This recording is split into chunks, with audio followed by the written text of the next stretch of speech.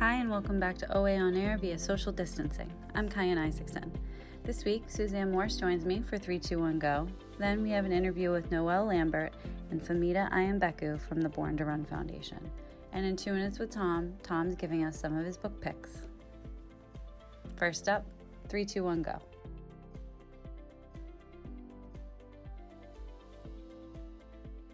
Welcome to 321 Go. I'm Suzanne Morse, filling in for Cosmo Macero, and I'm here with my colleague, Kyan Isaacson, the voice of OA On Air. Welcome, Kyan. Good to be here. Always a pleasure. So, Kyan, you're actually out in California. I am. For those of us here in Massachusetts, we're of course seeing these apocalyptic pictures of orange skies and acres, burning from these wildfires. I know you're in Southern California, which is not where the images of the orange skies are coming from, but what is it like out there with the wildfires? So yes, I'm in San Diego, but my husband still goes back and forth to work up in Napa, Northern California, for a few days. So it's interesting to hear stories from him. For example, earlier this week, you talk about just the convergence of so many catastrophic things. There was a heat wave, I think it was 107 degrees during the day. There were power outages due to the heat wave. But then the air quality was also so bad that you couldn't really be outside breathing air. So you have this really, not to say perfect, but perfect storm of just really terrible circumstances where people don't have the power to keep, their air conditioning on, and then maybe you want to go outside to get some sort of fresh air because it gets stagnant inside, but you can't because then you go outside and the air quality is worse. It is incredibly difficult circumstances for people there, and I'm very glad that I'm currently in Southern California and no longer in Northern. Yeah, it's interesting because I know that there was some concern, and rightly so, there is still some concern because we're still in hurricane season, here on the East Coast and up and down the Eastern Seaboard, that how would we manage a huge disaster like a hurricane or a major storm during this pandemic? Because obviously it creates a lot of challenges for public health officials and public safety officials. But I mean, that's the case for people in California with this extreme heat wave and these incredible wildfires. So how are public health and safety officials managing it? Do you know? So another problem with that comes from what happens when it's really hot. Where do people want to go? People want to flock to the beach. Yeah. So, we are very close to the beach here. They have been incredibly crowded. We actually have been purposely avoiding them on weekends, but we now have people stationed at our beach parking lots and entrances, handing out masks if you're not already wearing them, really doing their best to push the social distance as much as you can. But it's hard because the people's first reaction is to get outside. If they've been stuck inside, and now it's maybe you're stuck inside, but rolling power outages to control the grid mean that you might not even be able to make your inside as comfortable as you might, while the majority of kids here too are now doing remote school. So it is, it feels a little bit when you open the paper some days here, like what else, how much else are we supposed to handle? But so far so good-ish, I think. Yeah. I don't know. I feel like that's tough to say. Yeah, I mean, it is interesting. For me, I work with a number of different environmental clients, and obviously, for me, all of this just points to the reality of climate change. And I think what Absolutely. It shows is that reality is here, right? This isn't about if this is going to happen. It's now when. What are we doing to mitigate that? And, can we start putting some policies in place to actually address it rather than letting people, I mean, in a pandemic, the notion that people can't go outside because the air quality is poor, and oh, by the way, the woods around them are burning, is pretty horrifying thought. It is, and you realize that for people who are not in circumstances where they have access to air conditioning and access to options, their circumstances are that much more dire. And it is, sorry, Logan just interrupted. It is, it's pretty telling that we have not managed to figure out how do we better serve our underserved and more vulnerable populations. And when there is not one global quote unquote catastrophe, but multiple things coming into a convergence, it's these populations that we really do need to be looking and saying, what are we doing? Yeah.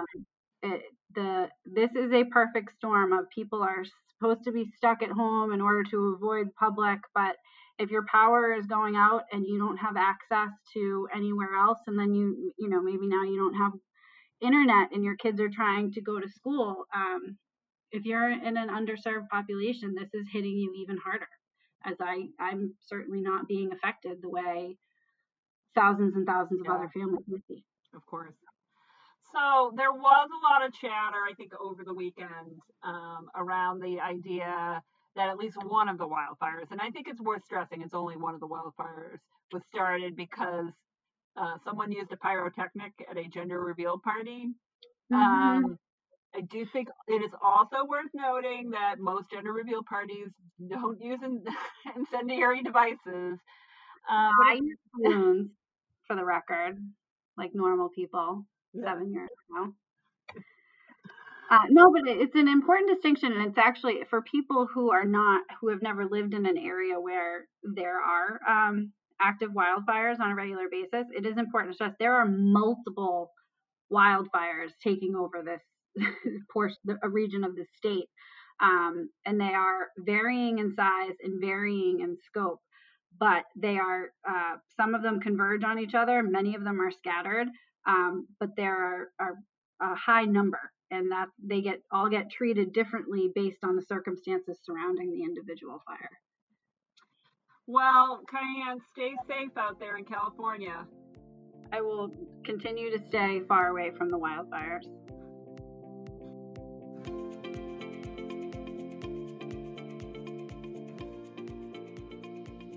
So, Kyan, this week, GBH and WBUR announced a new joint partnership podcast called Consider This.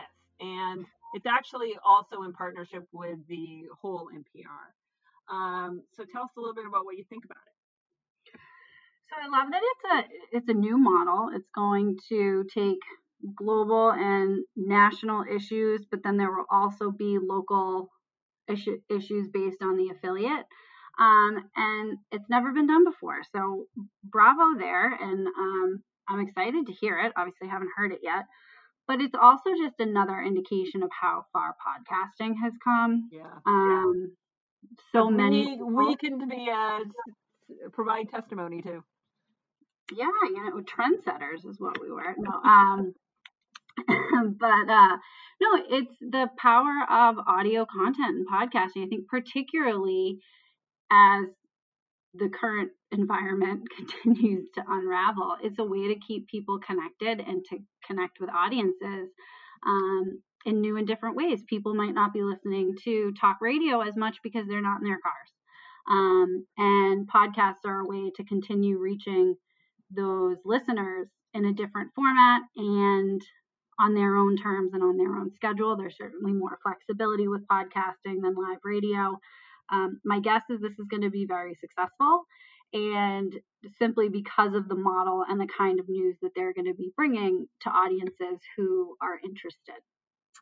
I was really interested that essentially what they are doing, and it's smart on their part, they are adapting what they actually often do with their radio programs, like a morning edition or All Things Considered, where when you're listening to WBR in the morning, as I did this morning, they have their national stories, but then they always go over to the local, and then the local tells the stories that they want to tell. So it's, I think, smart to shrink that down to a podcast format, but utilize what they knew already worked from a radio perspective. Exactly. And they have built-in audiences, which is always a great place to start. I think they're going to be probably seeing some of their old listeners come back now that it will be in this new, more on-demand platform. Yeah. And I would imagine for them from a business angle, that's obviously great for continued growth, as well as just the mission of delivering smart news. Yeah, so let's just talk a little bit about the kind of uniqueness of the partnership here. I actually did listen to the first episode yesterday, which was of interest to me. From the national story was actually about the outreach to Gen Z voters. So you know how I love talking about young voters.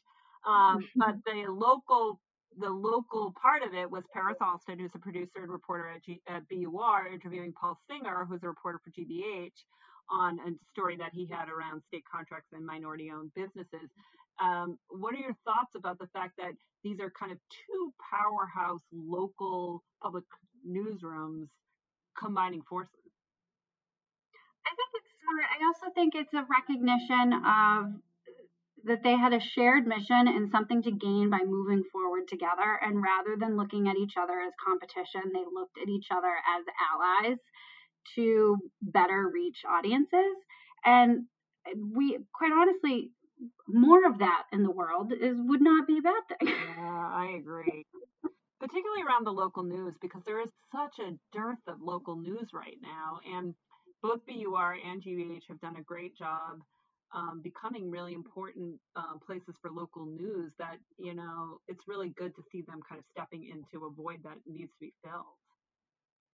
I think we are going to quickly realize that, to that point, that it was a void that we may not have via radio, that we may not have fully realized was there, that they're going to fill. I can only imagine this will be very successful, and more power to them.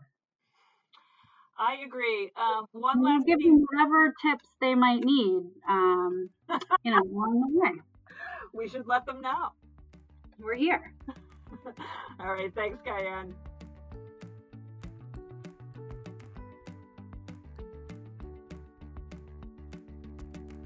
So, Cayenne, Bob Woodward, the legendary reporter for the Washington Post, released excerpts this week, including audio recordings of President Trump. These are excerpts from his new book called Rage. And the audio recordings that he has, the president admits in February that he knew that the coronavirus is more deadly than he was saying publicly. And then in March, he admits to downplaying the virus. Do you have any thoughts in general on this kind of bombshell that came out yesterday, basically? I had the same reaction I think a lot of people have had, which is, why are we only hearing about this now? He has a book coming out next week. Certainly all seems to be timely. And there is a piece which he has responded to in the last 24 hours. There is an aspect of his response that I find understandable, which is he kind of wanted to vet this out a little bit and see how it played out. I do think that to simply ignore the fact that this would drive up book sales is just simply not something we can ignore. It does seem timed to that. I'm sure that's what it was. That is the business of selling books. But had this come out too soon, it also would have been easier, I think, for the president to deflect. So there was, that part made sense to me, that I think there was a piece of him that wanted to see how it played out and if he really did rise to the occasion in any way, shape, or form.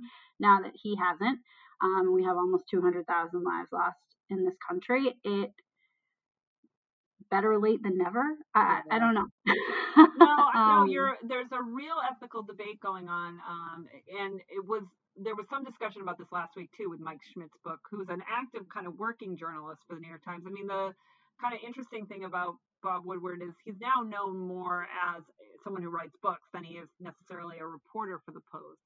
But I think that there's a real that question is, I think, a real going concern within the journalism world, and I'm actually happy to see it. But I agree, it's I read the article. He did a interview with Margaret Sullivan, who's the ombudsman for the Post, and I was sort of where you are. That I understand the notion that, can you trust what's coming out of the White House, and he wanted to see what happened. But I think you're right to say that you can't really ignore the whole book sale part of it either.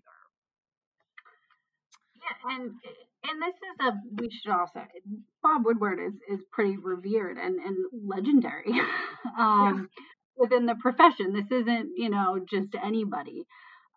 So to think that, you don't want to think that it was purely driven by book sales. I don't think any of us want to think that.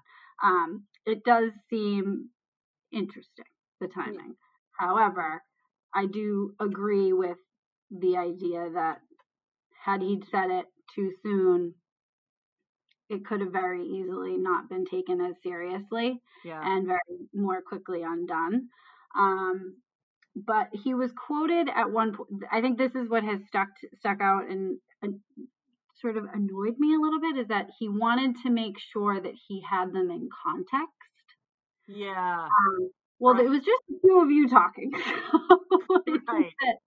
That was clear. I do think it was important that he had the audio clips because of this president's track record with just immediately calling afoul anything that is critical of him, and easily saying like, that person didn't get my words right, or having the audio clips was very powerful. People who want to defend him will continue to say, well, he did it because he didn't want to cause panic and all of those things.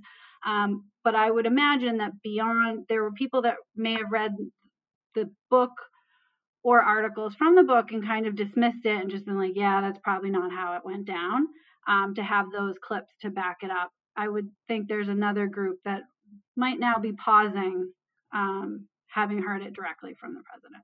Yeah, I think it's an important point, because it is an open question whether or not this will actually influence people's thoughts about the election coming up. But I agree that it is a lot harder to dismiss it when you actually have the audio, as opposed to just something that's written on the page. Yeah. Can I just make one more comment about this entire story, though, which is, you and I, of course, both went through a journalism program. We actually went through the same journalism program, though several years apart, which is the University of Massachusetts Journalism Program. Mm-hmm. In Amherst. In Amherst, correct. How many times did you watch All the President's Men when you were at UMass? I know, I because you jogged my memory, I definitely watched it in at least one class. But I remember the first time I watched it, my dad showed me that movie when I said I was interested in journalism. So I think it's worth pointing out, because I watched it.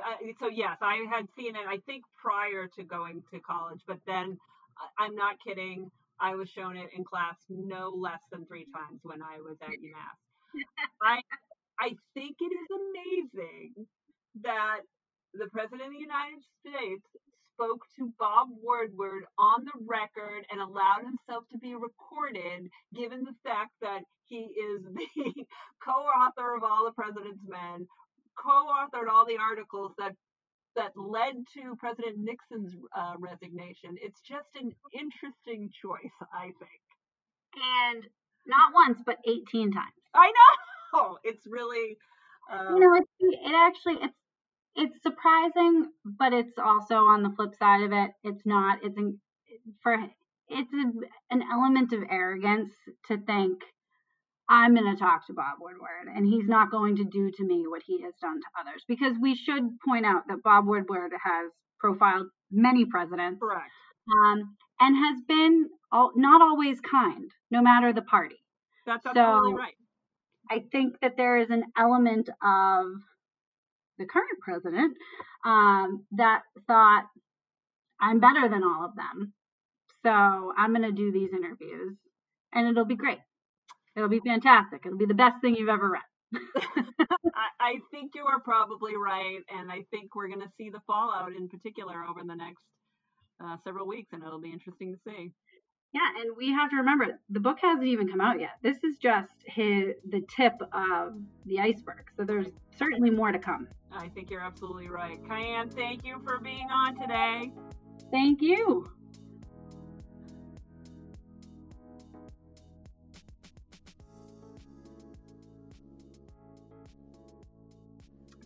This is Suzanne Morse with Seven Letter, and I'm here today with Noelle Lambert and Famida Ayimbeku of the Board to Run Foundation. Famida recently joined the foundation's board, and we're here today to talk to them both about the work of the foundation and what it's like to train for the Tokyo Paralympics.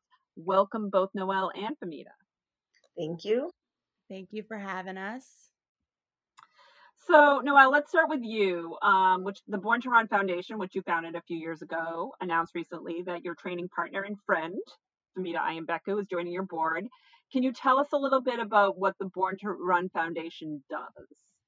Yes, so the Born to Run Foundation specializes in donating specialized prosthetics to help younger adults and children just if they want to live a fun and fulfilling life that they're able to, and we're able to donate those because personally I received 2 different prosthetics from 2 different foundations. It was very important to me to be able to give back and to spread awareness because a lot of people don't understand the cost of specialized prosthetics and how insurance companies won't cover them. So from the beginning, it was definitely something I was very passionate about, and I'm very happy that we're able to be able to give back and to be able to grow it as much as possible. And by specialized prosthetics, you mean things like running blades and waterproof prosthetics that allow young people in particular to continue to lead active lives.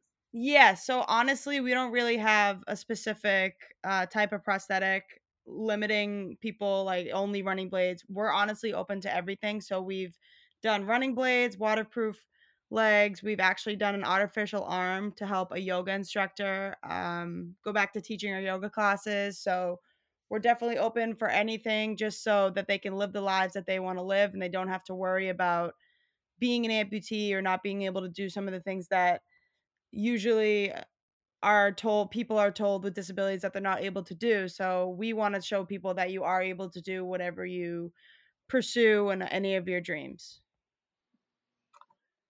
Sounds great. So Famida, can you talk a little bit about your journey? How did you go from becoming an amputee at the age of 11 to becoming a Paralympian? So I had my accident when I was 11, and at the time, going through physical therapy and getting back to regular life, sports and all that type of stuff was not my main focus. Learning how to walk and just adjusting to day-to-day life was more of what I was focusing on. But when I turned 23, I got a running blade donated to me. And it's funny because in my college days, I had friends that used to run track, and I thought it was just the silliest sport ever because people are just running around in circles. And ironically, I got a running blade donated to me when I was 23, and I put it on, and I was like, oh my gosh, I absolutely love this. And I started running from there. I started training with my coach, Sherman Hart, who's now me and Noelle's coach, and trained with him for about 6.5 months, and then went to trials and became the fastest female amputee in the United States. That is amazing, and quite honestly, I think it's such a great story for anyone who thinking of like doing something a little bit later in life. Like you don't need to have started at 10 to be a great athlete or something along those lines. So, Yeah. an inspiration to many of us. Thank you. Thank you. So tell us a little bit, like most people are not ever going to experience being at an Olympics, even as a spectator, and certainly not as an athlete or a Paralympic. So tell us a little bit about what that experience in Rio was like. Oh, it was amazing and overwhelming. Like you said, most people will never get to experience that, and for me, that was never even the goal. So just being in that atmosphere was absolutely breathtaking. But like I said, I had only been training for like 6.5 months. So going from running in front of my coach and my family to running in a stadium full of people, it was definitely a lot. But overall, I think it definitely humbled me and will definitely have prepared me for Tokyo next year. So definitely looking forward to what that experience will be like, because I don't think any one games is the same, and especially with all of this corona stuff going on, the anticipation has just heightened up a lot. So everybody was waiting for this year, and now we all had to pump our brakes for another year. So I definitely think Tokyo is going to be something special. Yeah, and I guess had Tokyo gone forward in this year, your situation would have been similar to Noelle's, because Noelle, you only started training for Tokyo within the last year as well. Yeah, so when I graduated college and stopped playing lacrosse, I transitioned over to track and field, and I just signed myself up for an Arizona track meet, and that's where I reconnected with Famita, and I did really well there. So that's when I was recognized by the head coaches, and then Famita brought me under her wing and introduced me to our head coach, so Sherman Hart. And ever since then, I mean, it's been a blessing to have Famita by my side, to have Coach Hart by my side. I mean, it's definitely been a great experience for me, and I'm actually very lucky that I have Famita right next to me, and I can look up to her and ask her so many questions, because I mean, when she was telling me her story, I mean, she was going in alone. She did not know a lot of people. So Famita has introduced me to everybody. I mean, it's been amazing. And I'm very grateful for all the support that Famita has given me. Oh, so nice. She's my That's older nice. sister. That's right. So the Tokyo Paralympics were supposed to be happening basically right now, and obviously the pandemic changed things. What does the next 12 months look like for the both of you in terms of training for what will essentially be next summer's Paralympics? So every year there's like a cycle of training that we go through. And obviously leading up to Tokyo this year, we were kind of towards the end of our cycle. So we just have to reset. We actually are taking this month off. I know coach told us to not run for 2 weeks, which is going to be really, really hard. I know. I don't know if you've been on the track, Noelle, but I did a run yesterday. Yeah, I've been on the track a couple times this week. I feel like if I Yeah. go on the track, I'm just going to lose everything that I've gained through this. Yeah. Well, we won't tell them. Yeah, we'll keep that. Yeah, so we're taking this month off, and then we'll get back into our conditioning, which is usually in the winter time, and then we'll get ready for some indoor season stuff. I don't know if coach is going to drop us in a couple of races, if there are any races. I think the goal is to try to compete at least once, even if it's a mock race or anything, because it's been since November was the last time me and Noelle were able to compete. Mhm. And I know there's a lot of other countries that are able to be competing right now, which kind of sets us back a little bit.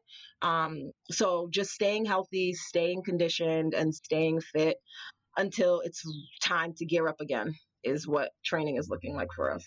Yeah, I mean, obviously with the pandemic and everything and having it being postponed, both Famita and I have been taking it kind of as a blessing. We can have a whole other year to train, whole other year to work on things that, I mean, personally, I needed a whole year. Famita, I think, would have been fine and would have killed it. Oh, But, please. personally, for me, having this extra year really is a blessing in disguise. So, I mean, our coach has been saying it to both of us. It's actually good that we had this year, because we're working on reaction times and different things in the block. So it's definitely, we're taking it as a positive. Whereas, I mean, I'm sure every single athlete is taking it that way, and so we're just come back better than ever in 2021. Yep, fine tune. Yep. How does it work in terms of in the winter for you folks? Do you end up doing indoor training, or are you out there in the snow and cold? This is, of course, the things that I think of. Like, oh, are you out there running in the snow? Yeah. No, we have an indoor track facility that our coach just so happens to be the director of. Yeah. So we definitely get to take advantage of that, and we'll do some indoor competitions hopefully if there are any. And yeah, so we're inside for the most part. Especially living in New England, we don't I have was much going to say, choice. yeah, that makes sense. Yeah. So Noelle, talk a little bit about what's next for the Born to Run Foundation. So we actually have our annual golf tournament coming up on September 21st. I'm so excited.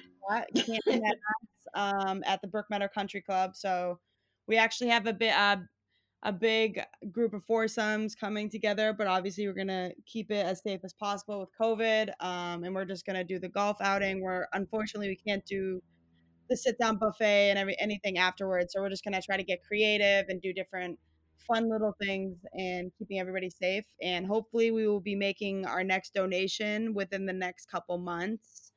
And we will definitely so if you want to keep an eye on our social media, follow us anywhere at the Born to Run Foundation, or if you want to follow us on our website, www.theborntorunfoundation.org. We're going to have some exciting things happening in the fall, so please stay and keep along. Yes, and people should also, if they know someone who they think may benefit, you're still taking applications. So, of course, they should go to the website and look and see if someone they know is aware. Make sure that people that they know are aware of what you guys are doing.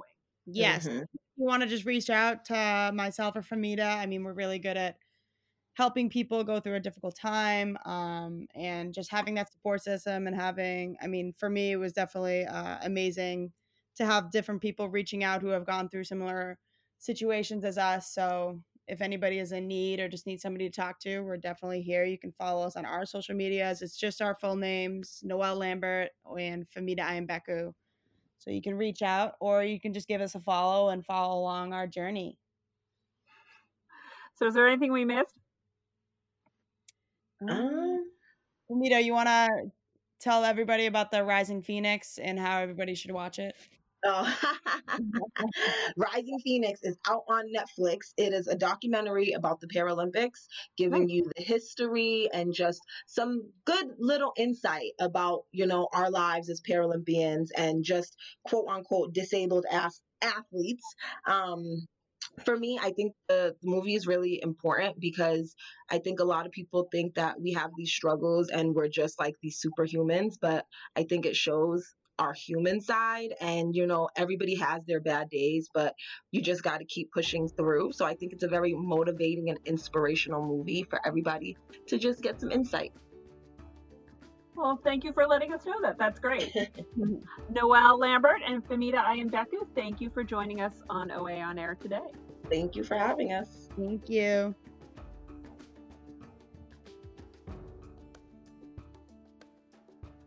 Two minutes with Cayenne. 2 minutes with Tom. You know the segment name. It's great to be with you. Everything Always well? Everything's good. How are you? I'm doing fine. Let's change the focus a little bit this week. Instead of politics, how about books? What are you reading? I'm currently reading Michelle Obama's book, Becoming, which is a lovely refresh from all of the other political things and leaderships. It's always nice to hear from people that we came to love and adore. So I just started. Back to politics. It does take us back to politics, but I just started it last week. I've had it for a while, but I finally cracked it open, and so far so good. I hope to be done with it by this time next week. I think that's great, and it's been on the bestseller list for weeks on end, indicating that it really is a great book. I've not read it. There's no arguing. I think so many people in America's love for Michelle Obama. I think that's right. I also think that it brings us right back to politics, which was something we were going to kind of skip over this week. But I think it's a worthwhile read because she's a very highly admired person, not only a woman, but a person globally. Mm-hmm. And I'm dying to hear what you think of the book after you finish it. Yeah. On the other hand, I'm reading a book called Demagogue. It's written by somebody who used to work for me when I was Lieutenant Governor, Larry Tye. He's written any number of bestsellers, and this one is about Joe McCarthy in the 1940s and 50s, how he came to political being, how he was elected, what he did. And I think the reason the book is as good as it is because it's very reminiscent about some of the tactics used by the current president of the United States, by a demagogue back in the communist scare days, the 40s and 50s here in America, and how he took the world by storm, only to be proven that he was always factually not telling the truth, lying, skirting, just to get his point of view out and grab a headline. It's a fascinating book. It's a fascinating book. Larry Tye is a great author, and we're going to have more with Larry because we're going to do a book party with him and my good friend Bill Daley, who's the former chief of staff to Barack Obama. And he also liked the book that he said, I want to moderate that book party when you have it. And so we're putting that together for some time over the next 2 or 3. And I look forward to having it. You are an avid reader. You always, I think you average about a book a week, if not more. Is that right? I try. And it's always a history or a biography. It's always about, a current event or a historical event. And I'm just kind of fascinated by it. I've always been a history buff, and I've always loved government and politics, as you know. So anything around the real world is something I'm going to pick up and enjoy. So what are some other, obviously since March, when we all kind of started to hunker down at home a bit more than we all did before, what have been, I'm sure your reading increased, what have been some of your favorites in the last few months that you would recommend? It's the Irish book. My favorite book of the year has been the Irish book, and I don't remember. I don't remember the title, nor do I remember the author, but I do remember the book, and it was about the troubles in Ireland and the relationship between the American /Irish /English prompting to bring peace in the north of Ireland, and all the turmoil that involving even Boston College over the years. It was written by a young man who was taken by the Irish troubles and really put it to words, and I must say it was incredible. It's my favorite book, and I only wish to God I could remember the title and the name. Age is taking me over here, but it will come to you as soon as we finish recording. You know that. I know that. But anyway, you can tell us next week. So that's my favorite, and I can tell you next week, and I will tell you next week. I look forward to it. Between now and next week, we're going to sign off with what we always say at the same time in the program. We, in spite of the pandemic and in spite of the horrible politics of the 2016 to 2020 period, we will have a brighter day. That I guarantee you. Thanks, Tom. Cayenne, it's always nice to talk to you. Thanks very much. All right. Bye-bye. That's it for this week's episode of OA On Air via social distancing. Thanks for tuning in. Talk to you next week.